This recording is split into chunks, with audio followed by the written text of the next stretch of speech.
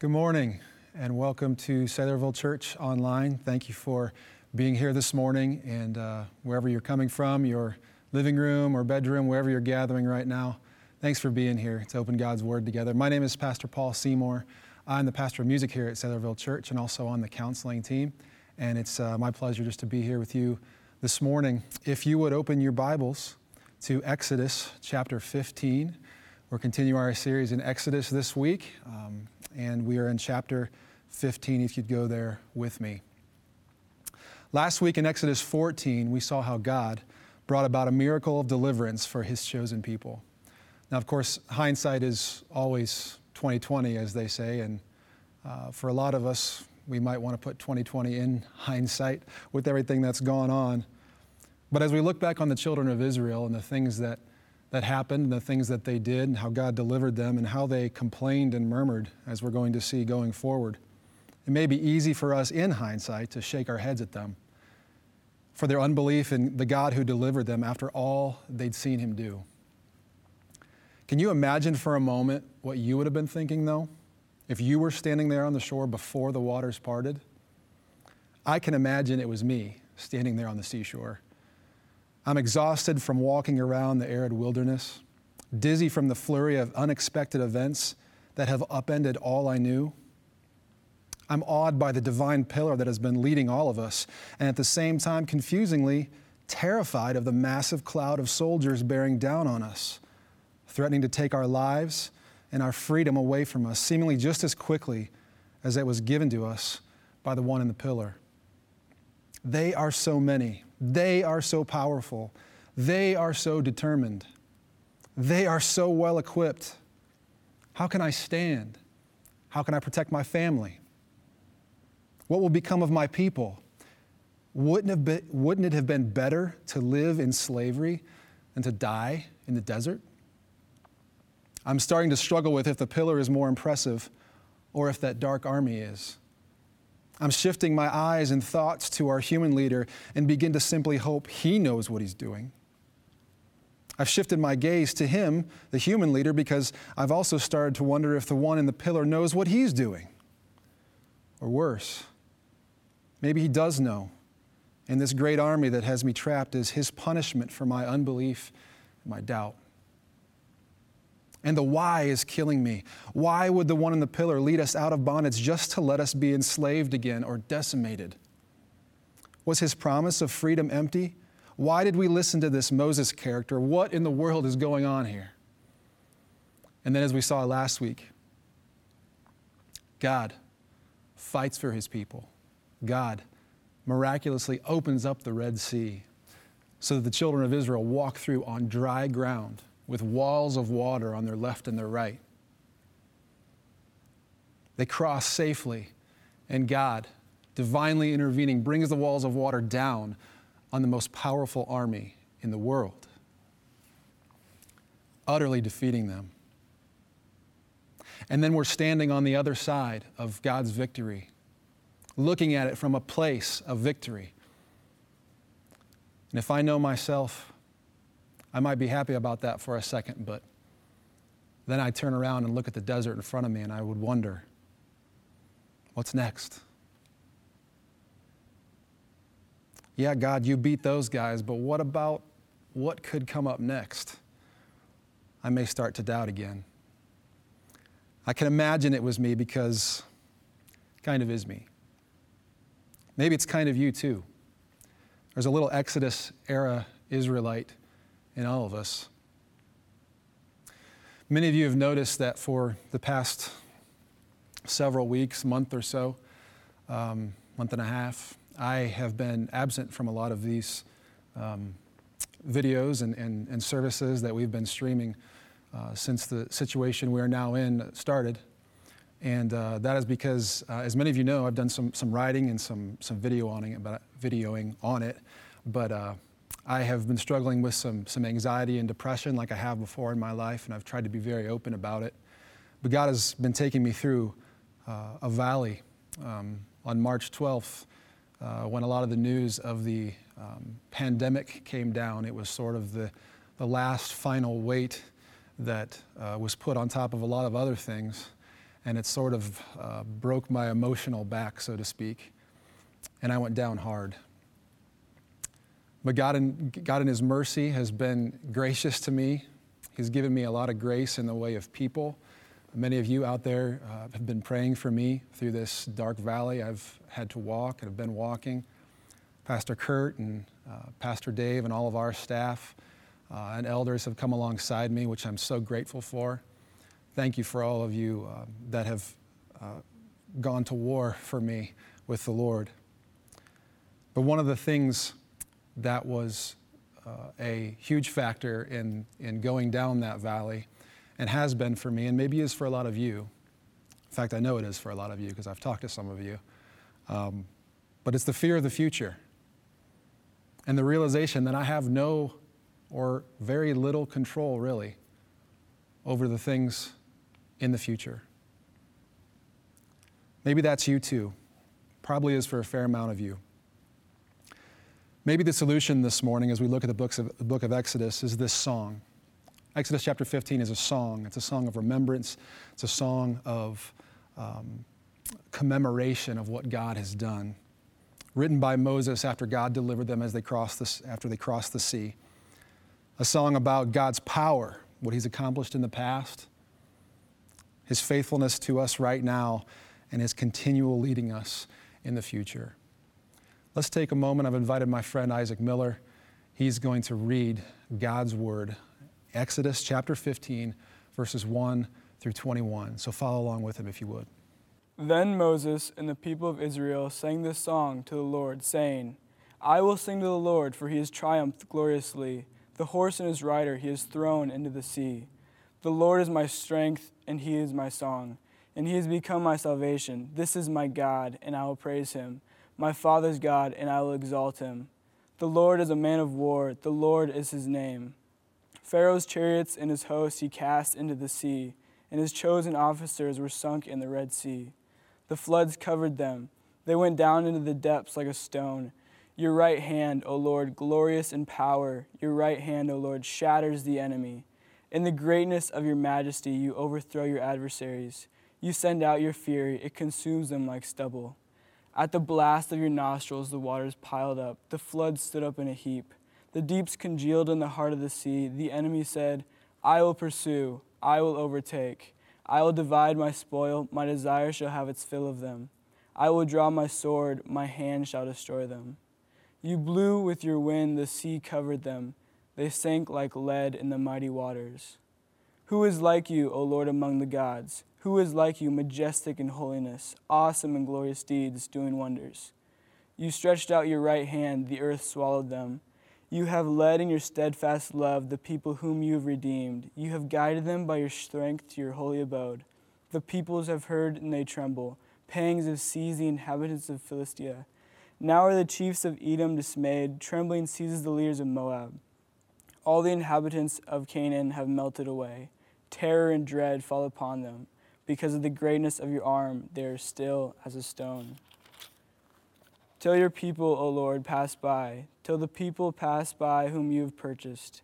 You will bring them in and plant them on your own mountain, the place, O Lord, which you have made for your abode, the sanctuary, O Lord, which your hands have established. The Lord will reign forever and ever. For when the horses of Pharaoh with his chariots and his horsemen went into the sea, the Lord brought back the waters of the sea upon them. But the people of Israel walked on dry ground in the midst of the sea. Then Miriam, the prophetess, the sister of Aaron, took a tambourine in her hand, and all the women went out after her with tambourines and dancing. And Miriam sang to them, Sing to the Lord, for He has triumphed gloriously. The horse and his rider He has thrown into the sea. Thank you, Isaac. Appreciate that. This passage in Exodus 15 is referred to as the Song of Moses, or sometimes the Song of the Sea. As I said before, it's a commemoration of God's saving work for His people over the Egyptians. Commemoration is to remember, to show honor by creating or doing something, to call to mind. Moses was creating something in this song that could be repeated and called to mind as they faced going forward to remind the people of Israel of God's faithfulness. Songs have a great power to trigger our memories, don't they? We can all figure or remember songs that we know in the past that evoke a time in the past, or even it's why companies use jingles and things to get you to remember their product, because songs stick into your memory, anything that is attached to them. As we look to the future and as we realize how very little control we have in life's events and the things that God has us walk through, we must learn to trust the God who is leading us. That's what I've been learning through this time, what He's been teaching me. And a lot of times He teaches us in hard circumstances, doesn't He? I think that's the only way I learn sometimes. He is the one in the cloud and in the fire that's leading us. We must learn to trust Him more than we fear the circumstances and possibilities of the future. In Psalm 9, verse 10, it says, "And those who know your name put their trust in you, for you, O Lord, have not forsaken those who seek you." God never leaves us or forsakes us. So we put our trust, we choose to place our trust in Him. Today, by way of commemoration, to help you remember to put your trust in Him as we look out at the future, which is uncertain whether we face a pandemic or not. We don't know what's happening, but our God does. So as in commemoration, I want to give 3 questions that you can continually ask yourself to fix your mind back on the God who is in the pillar of cloud and the pillar of fire, the one who loves you, that won't forsake you. And I'm speaking to Christians initially here this morning. We're singing from a place of victory. Remember, Moses and the Israelites could sing this song from a place of victory. God had delivered them. And if you have put your faith and trust in Jesus Christ, God has delivered you from sin and death. He's taken you out of the kingdom of darkness and put you into the kingdom of light. So you can sing not from a position of, oh, I hope God delivers me. You can sing from a position of, God has delivered me, which has been such a consolation from the valley that I've walked through lately. One of my favorite verses recently has been Romans 15:13. It won't come up on the screen, but it says, "Now may the God of all hope fill you with all joy and peace in believing, so that you may abound with hope by the power of the Holy Spirit." For believers, we need to remember God's work in our lives, and as we believe and place our trust in Him, He gives us hope. He gives us hope for the future. So the first question this morning you need to ask yourself as you sing, or as we look at this song that Moses sung, is, where do I look to find my strength? Where do I look to find my strength? Right before World War II, in Pasadena, California, there was the annual Rose Parade, and there was a float that was entered in that parade covered with beautiful roses, and a massive float to go down the main street there of the parade, and it was a sight to behold. It was beautiful. The theme of the parade was, be prepared. Right in the middle of the parade, the float ran out of gas and ground to a halt. The attendants had to run and get a gas can and refuel it and get it going again so the whole parade could start again. Who did the float belong to? The Standard Oil Company. The gas company, with all its vast resources of gas, hadn't filled up on its own product to make its own float go.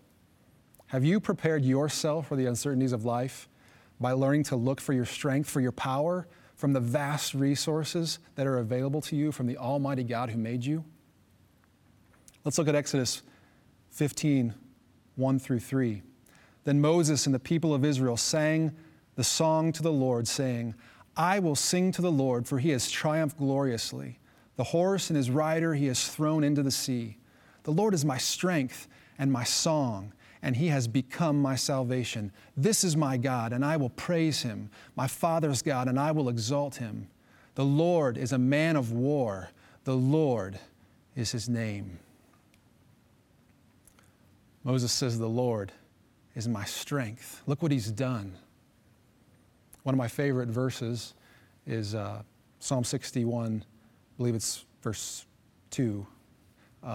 When my heart is overwhelmed, I will cling to the rock that is higher than I. God is a God of strength, the rock that doesn't move. When the world around us changes, as it has so much recently, things seemingly go crazy. God and His Word stand true, stand strong. As we look to God for our strength, as we choose to look to Him and not to other things, not to our financial resources or even to the people around us necessarily ultimately, our job, our securities, as we look to Him for our strength, we can rest. We can rest in His sovereignty. You know that we serve a sovereign God? And sovereign just means, as many of you know, that He is completely in control of all events throughout all history. Look what God did back in chapter 14 of Exodus that Pastor Pat taught us last week, in verses 2 through 4. This is what God says. Tell the people of Israel to turn back and encamp in front of Pi-hahiroth, between Migdol and the sea, in front of Baal-zephon. You shall encamp facing it by the sea. For Pharaoh will say of the people of Israel, they are wandering in the land. The wilderness has shut them in, and I will harden Pharaoh's heart, and he will pursue them, and I will get glory over Pharaoh and all his host, and the Egyptians shall know that I am the Lord. And they did so. God in His sovereignty told Moses, I'm going to put you in a place that is really kind of a precarious place. I'm going to cause Pharaoh to come after you, and you're going to be pinned in a place between this vast army and a sea, which is seemingly inescapable. But God is a God who, when He leads us someplace, He also leads us out. If He leads us into a hard place, He leads us out. The God that leads us in will lead us out. He's sovereign God, and He's in control of all things. Ephesians chapter 1, verses 11 and 12. In Him we have obtained an inheritance, that's us as believers, having been predestined according to the purpose of Him who works all things according to the counsel of His will, so that we who are the first to hope in Christ might be to the praise of His glory. Our God works all things according to the counsel of His will, whether they're leaders or sicknesses, all the circumstances of His life, of our life, He is orchestrating for His glory and for our good as His children. We also, as we look to Him for our strength, fill up on His strength that's available to us through His Word. We can find joy in His goodness. Now, I've said this before in some other things, but wouldn't it be terrible if God was sovereign, but He wasn't good? But He is sovereign, He is good. If I am in a car and the driver is completely in control of the car, but he has bad intentions towards me and he wants to drive me into a ditch, well, that's not a good situation. But we have a God that is both sovereign and good. One of my favorite passages to go to throughout my ordeal as I struggle with anxiety, some depression, Psalm 103. I've read it over and over and over and over.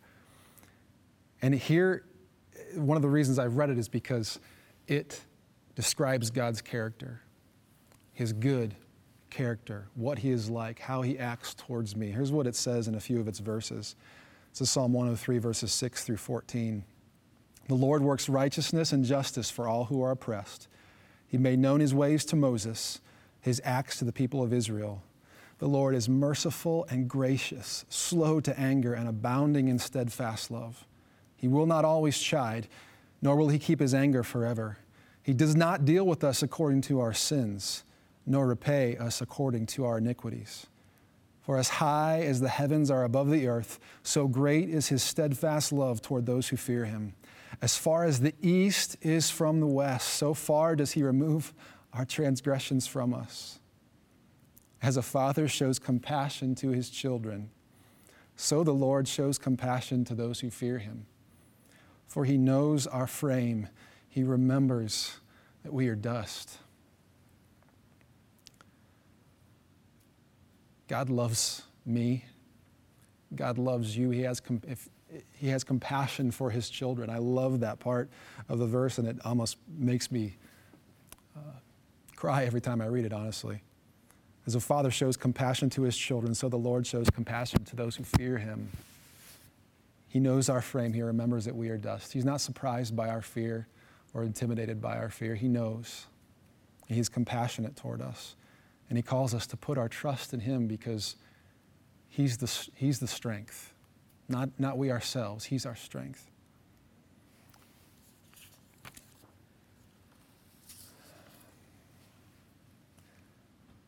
In 2 Corinthians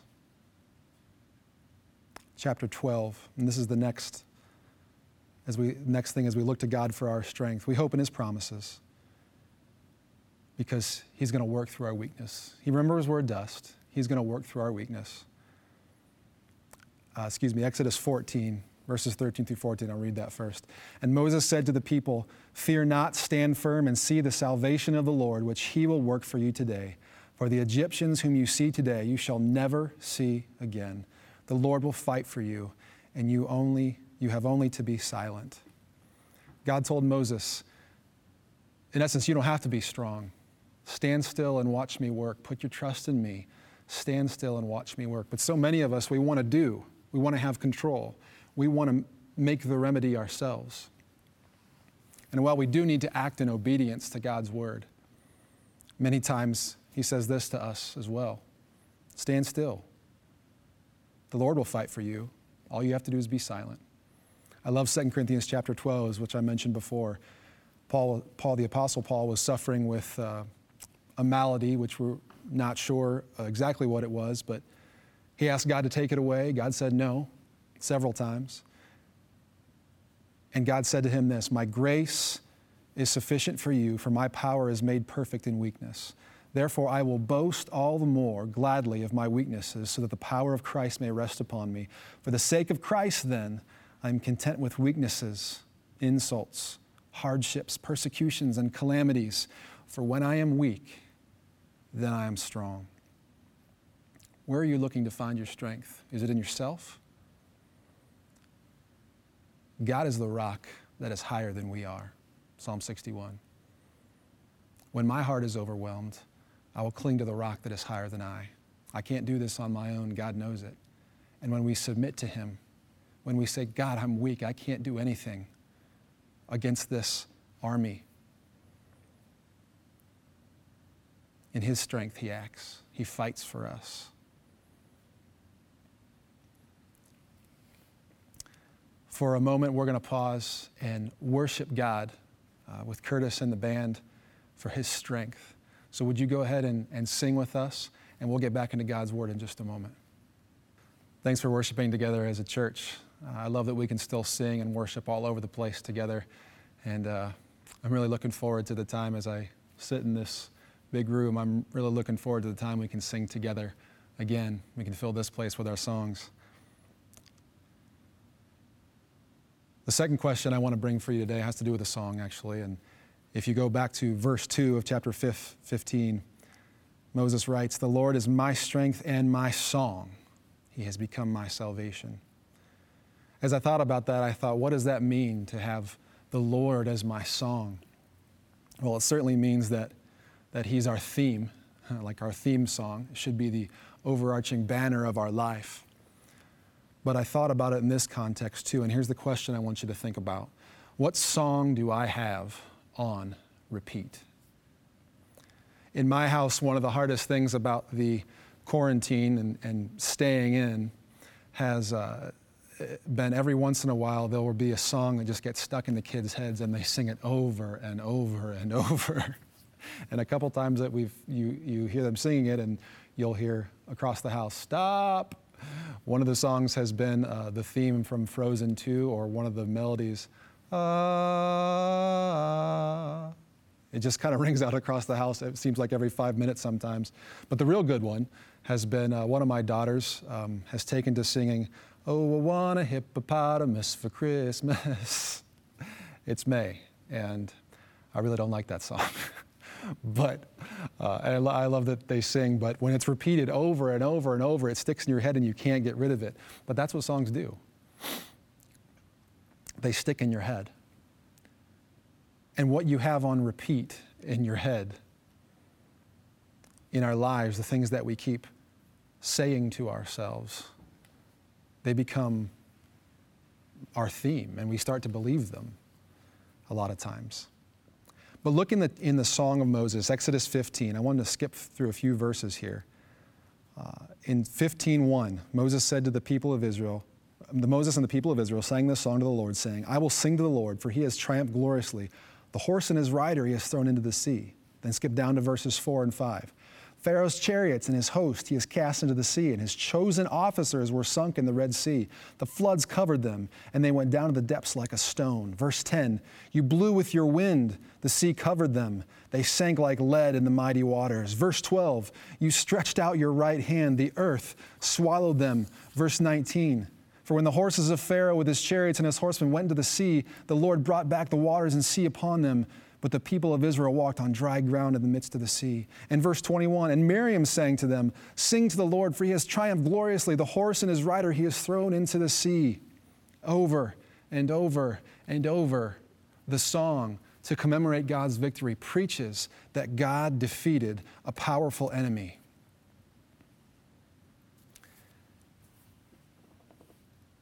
If the song of God's faithfulness, the song of God's strength, is repeated on our hearts and on our lips continually, in our minds, we'll be continually preaching the gospel to ourselves. This is one of the things that has helped me so much, is every morning developing a habit of preaching the gospel to myself. Again, I would go back to Psalm 103, just the beginning of it. It says, bless the Lord, O my soul, and all that is within me. Bless his holy name.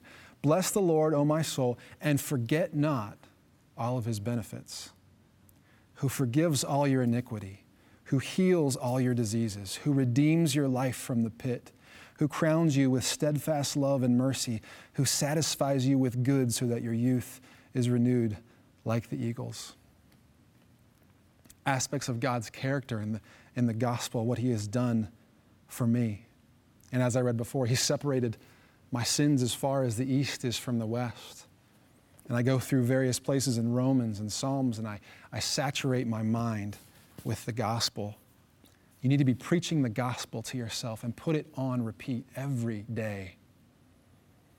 Paul Tripp says preaching the gospel to yourself has to be offensive and defensive. It has to be proactive and reactive. And what does that mean? Offensive means that I'm hiding God's word in my heart. I'm preparing so that when things come up, I can also be defensive. When situations come up in my life, I can have scripture there and I can have it at the ready to fight those fiery darts that the enemy is throwing at us, to fight the temptation to sin. So we need to be preaching the gospel to yourself. Pastor Pat has said a lot before, you are the preacher you listen to the most, and it's true. You're the preacher you listen to the most. You got to make sure the sermon's a good sermon, full and rich with the gospel. Also, having this song on repeat, you have to be repeating and rehearsing God's gracious acts in your life. One of the gospels that I've been in lately is Matthew, and I recently went through chapter 14 and 15, and it's kind of amazing. In chapter 14, we see the feeding of the 5,000, and Jesus takes a small amount of loaves and fishes and turns it into a massive amount of food. And then the very next chapter, in chapter 15, there's the feeding of the 4,000. And the disciples, as Jesus is wanting to feed the crowd of 4,000 men, besides women and children, as he's wanting to feed them, the disciples basically say, we don't have enough money or resources to get all the food to feed these people. You think, wasn't it just a little bit ago, just not too far away, where Jesus just fed 5,000 men besides the women and children? And you're questioning where the food is coming from? We need to be rehearsing God's gracious acts in our own life so that when the next thing comes up, we remember God's faithful. God's been faithful to me.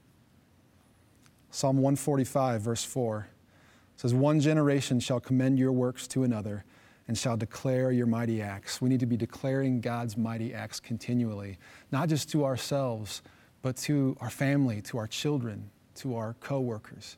This is what God has done for me. Rehearse, rehearse, rehearse.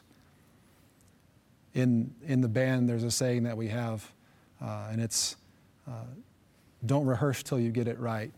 Rehearse till you can't get it wrong. Keep rehearsing God's promises. Keep rehearsing what God has done in your life so that you can remember that He's faithful. I love Philippians chapter 4. It's one of the go-to passages if you struggle with anxiety and depression.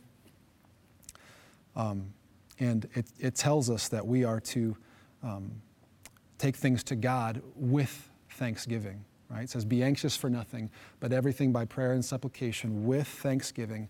Let your requests be made known to God, and the God of peace will guard your hearts and minds in Christ Jesus. Why with thanksgiving? Because when we take our prayers to God with thanksgiving, it forces us to remember, God, you've acted faithfully before in my life, and you're not going to stop now. I'm going to bring my request to you because you're good and you're faithful to me. I've seen it already.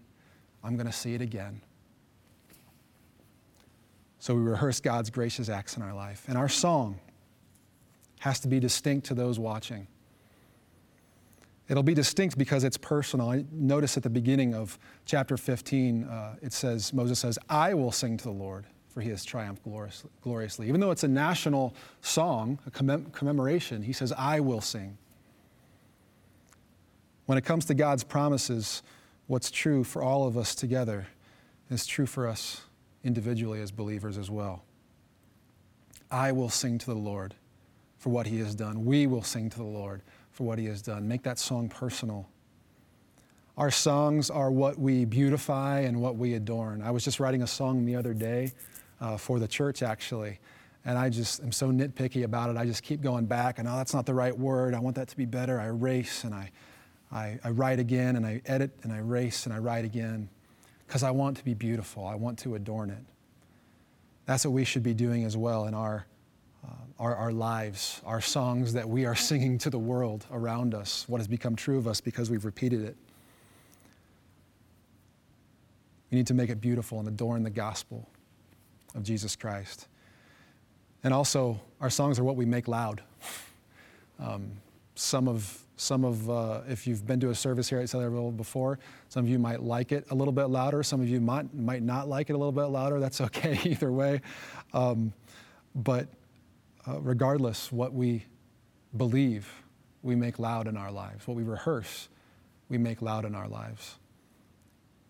Let your song of the gospel, what you repeat in your heart, be loud on the outside, to the outside world, to your kids, to your families, to your coworkers. Let it be loud. Let it be distinct. But you may ask, and you may be saying to yourself right now, especially if you felt like me lately, it's hard to sing. It's hard to rehearse those things when I'm in a valley. It's hard when I hurt, when I'm unsure, and I understand that. You may ask, why does God let us go through hard times? Why does he do that? I use this illustration a lot, but when my son, Isaiah, went through cancer back when he was a year old, we had to, what they called flushing out his port. He had a port in his chest, and we had to put saline solution through it to keep it clean, to keep it sterile. And when we did that, we had to lay him on a sterile field at home. We had these kits we opened up, and we had to glove up and mask up, something we're maybe all familiar with now. But we had to put these masks and gloves on to be sterile, to be able to safely clean that port. And Steph's job was to put that saline solution in the port and do it carefully. And my job with my thumb and pinky was to hold down my son by his wrists and his ankles, stretched out on the bed, so that he wouldn't thrash and grab that port and do damage to it, thereby hurting himself more. And he used to look terrified. He was scared. Mom and Dad are in masks. I'm being held down. I don't like this. This hurts. This is scary. What he didn't know is, as his mother and father, we had his best interest at heart. We were keeping him safe. We were taking him to a better place than he was now. We were taking him to from a place of sickness to a place of wellness, but he had to walk through a scary situation that he didn't understand to get to that place. And if I could have communicated my motivation to him at the time, it would have been, I love you, it's going to be okay, trust me. He didn't understand that at the time. But my heart for him was love, and God's heart for us is love. And even when he helps us, even when he causes us to walk through scary situations, scary circumstances, things that bring up fear in our hearts, his heart for us is, trust me, I have your good in mind. I love you. I'm taking you to a place that's better where you are now than where you are right now.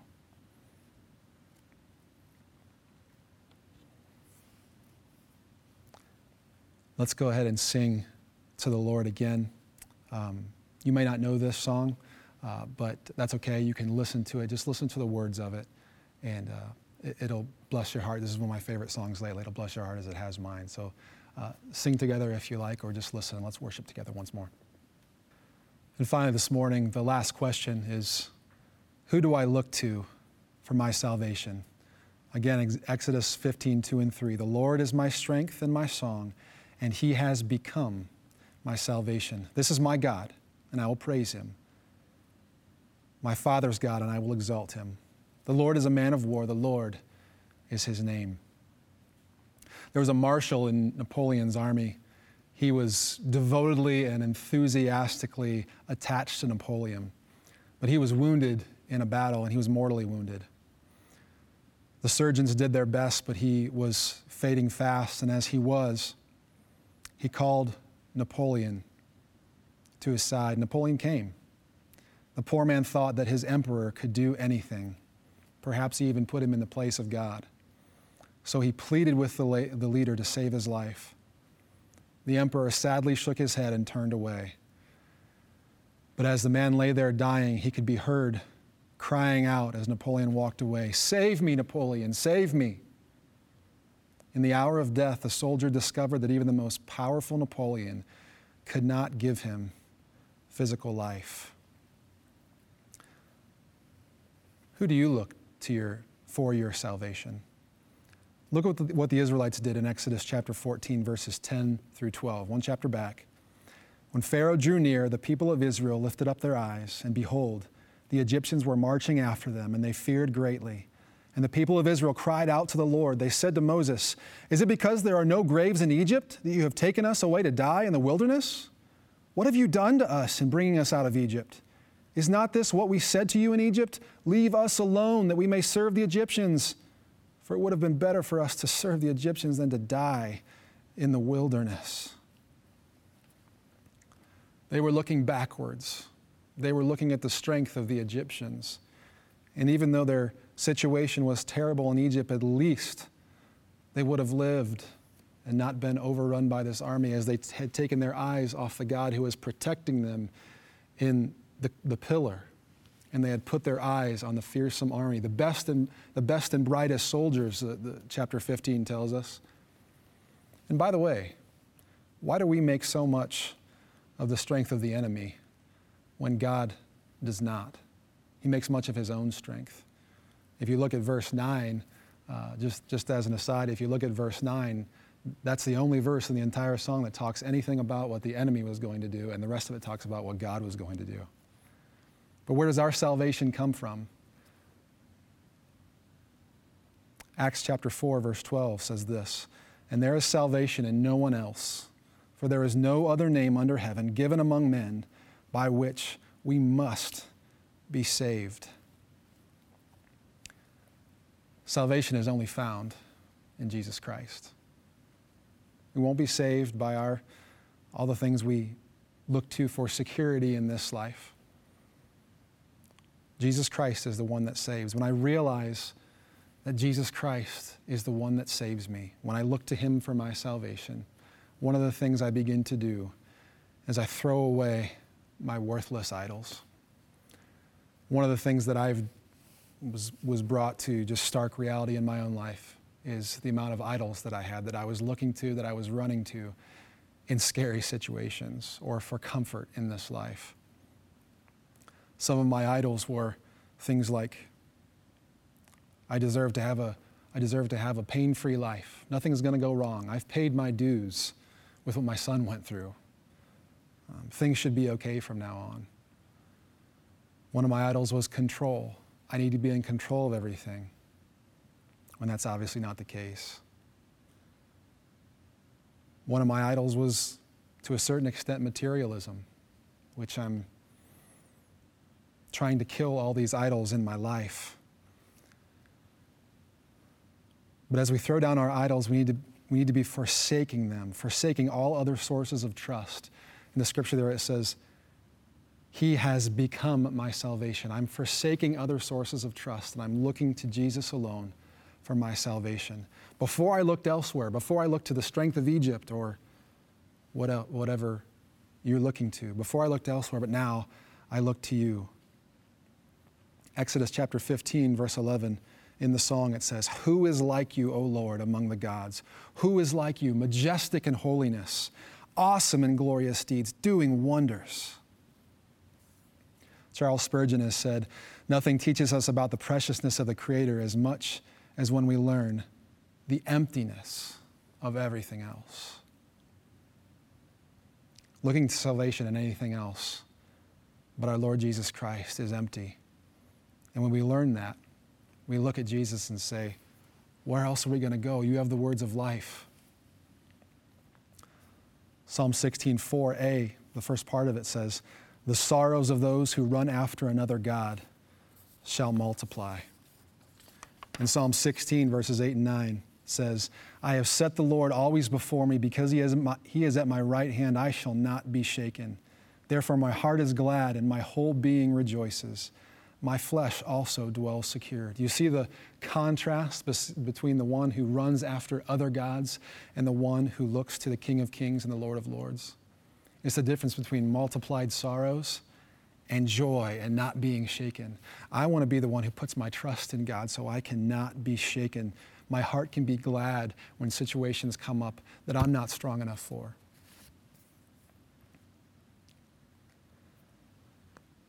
Sometimes what we trust in this life are the very things that are enslaving and overseeing our destruction.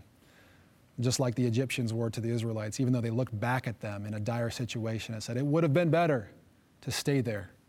They were the very ones that were enslaving them and destroying them. And that's true of us too. We run to things that are really in the long run enslaving us, destroying us, when we should look to Jesus, the author and perfecter of our faith, who gives us joy. And remember, as you look through Scripture, God does have a habit of throwing down idols, sometimes violently. Pastor Pat brought one up a while ago on social media, I think it was, but he referred to Dagon, I think, of the Philistines, a statue that they had set up, and God threw it down. They set it back up. God threw it down again and broke pieces of it off. He throws them down violently. I think it's better not to be holding on to those idols when he does it. That's not a pleasant experience. As we look to God for our salvation also, we need to stop trying to be our own redeemer. What do I mean by that? Is some of us think that, Jesus, thank you for the salvation. Thank you for saving me. Thank you that my sins are forgiven and I'm on my way to heaven, but I've got it from here. I can take it from here. I can handle this life on my own now. And so we try to be our own redeemer. This is what Brad Bigney says in his book, Gospel Trees, in a book I recommend you read. But he is, even Moses in the Song of Moses here in chapter 15, how much do you actually see Moses talking about himself in the song? He doesn't. He doesn't talk about himself. He talks about the power of the Lord, the saving power of the Lord to deliver them from the hand of the Egyptians. We need to stop putting ourselves as the role of redeemer in our lives, that we can't handle it. Remember, it's in our weakness that he is strong, not in our proud looks and our I've got this. That's not humility before God. Humility before God is, God, I need you. I can't do this. A.W. Tozer, one of my favorite writers, said this: the reason why many are still troubled, still seeking, still making little forward progress is because they haven't yet come to the end of themselves. We're still trying to give orders and interfering with God's work within us. Are you willing to humble yourself, stop being your own redeemer, realizing that you need the gospel every day, not just for your salvation, but for your sanctification, for God making you like Jesus?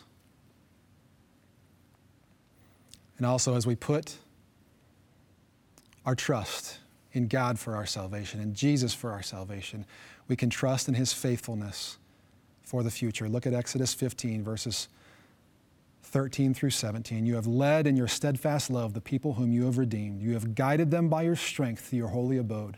The peoples have heard, they tremble. Pangs have seized the inhabitants of Philistia. Now are the chiefs of Edom dismayed. Trembling seizes the elders of Moab. All the inhabitants of Canaan have melted away. Terror and dread fall upon them.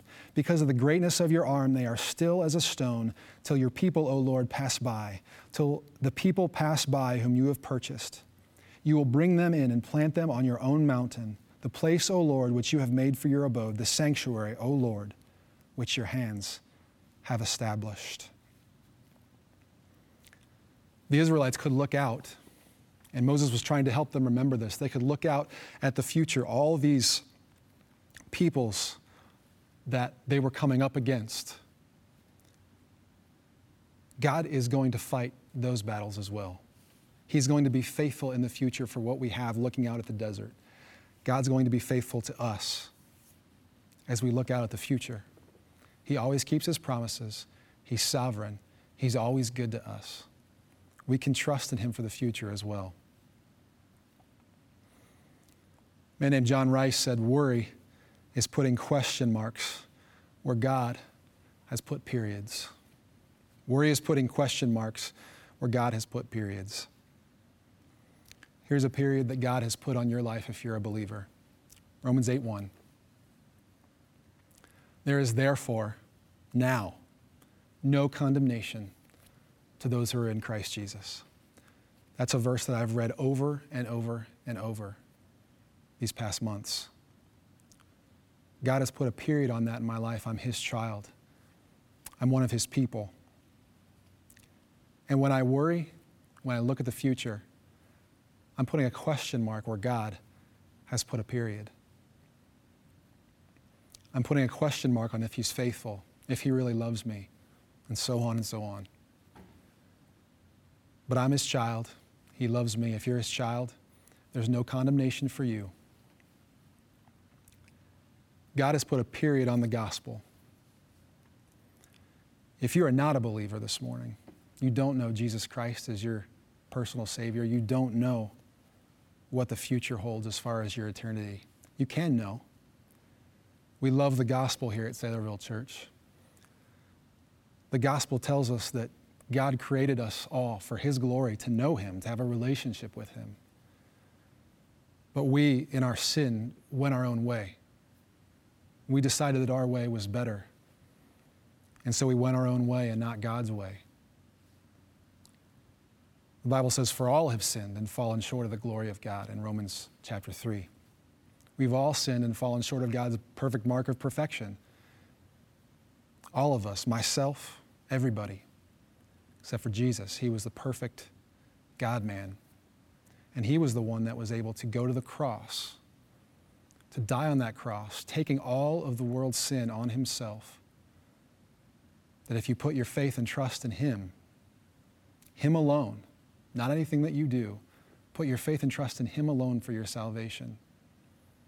That salvation belongs to you. Romans 6:23 said, for the wages of sin is death, but the gift of God is eternal life through Jesus Christ our Lord. Outside of Christ, you're separated from him and you're destined for death, eternal death in hell, as the scripture tells us. But the gift of God is eternal life through Jesus Christ our Lord. And he did this not while you had everything cleaned up, not while you got to be a better person. Then you didn't get to be a better person and he looks at you and says, well, now you're cleaned up enough, now you can be my child. No. Scripture tells us, but God commended his love toward us in that while we were still sinners, still his enemy, Christ died for us. And in Romans 10 it says, all who call on the name of the Lord will be saved. If you call out to Jesus and you stop looking at all these other things for your salvation, nothing else outside of Jesus can save you. You must believe that. You don't look to anything else, but you fix your eyes, put your trust fully on what Jesus did for you on the cross, that he not only died, but he rose again and is alive right now. Put your trust in him. He'll save you. He'll give you eternal life. It's true. It's in God's word, and we put all our faith and trust in God's word. Spurgeon has said something else. I love this quote. "The Lord will make a way for you where no foot has been before. That which, like a sea, threatens to drown you shall be a highway for your escape." You may feel like you're in a desperate situation, like you're struggling with fear, you're looking out at the future, and maybe you see darkness, maybe you see bleakness. That's what the Israelites maybe saw too as they came to the other side of the sea. But we don't have to see that. We can put our trust in the Lord Jesus. He's going to make a way. Where he calls us to go, he makes a way. He promised Moses and the Israelites he would deliver them, and he did the impossible, the humanly impossible, and split the sea, let them walk through it on dry ground, destroyed their enemies. God has destroyed our enemy. He has destroyed sin and death through his work on the cross, his resurrection. He has destroyed our enemy. We can put our faith and trust in him. He never fails. He never, ever goes back on his promises. Every one of them comes true. You must believe it. If you're struggling with fear and doubt, or if you have any questions about the salvation I've spoken about from God's word, you can get in touch with us here at Saylorville Church. We provide information so that you can get a hold of us. We'd be happy to talk to you about it. We love talking about the gospel. Apply this to your life. Ask these 3 questions. Where do I find my strength? What song do I have on repeat? And where do I look for my salvation? Ask those 3 questions. Answer them correctly, rightly in your life. It'll keep pointing you back to Jesus. And we can put our trust in him.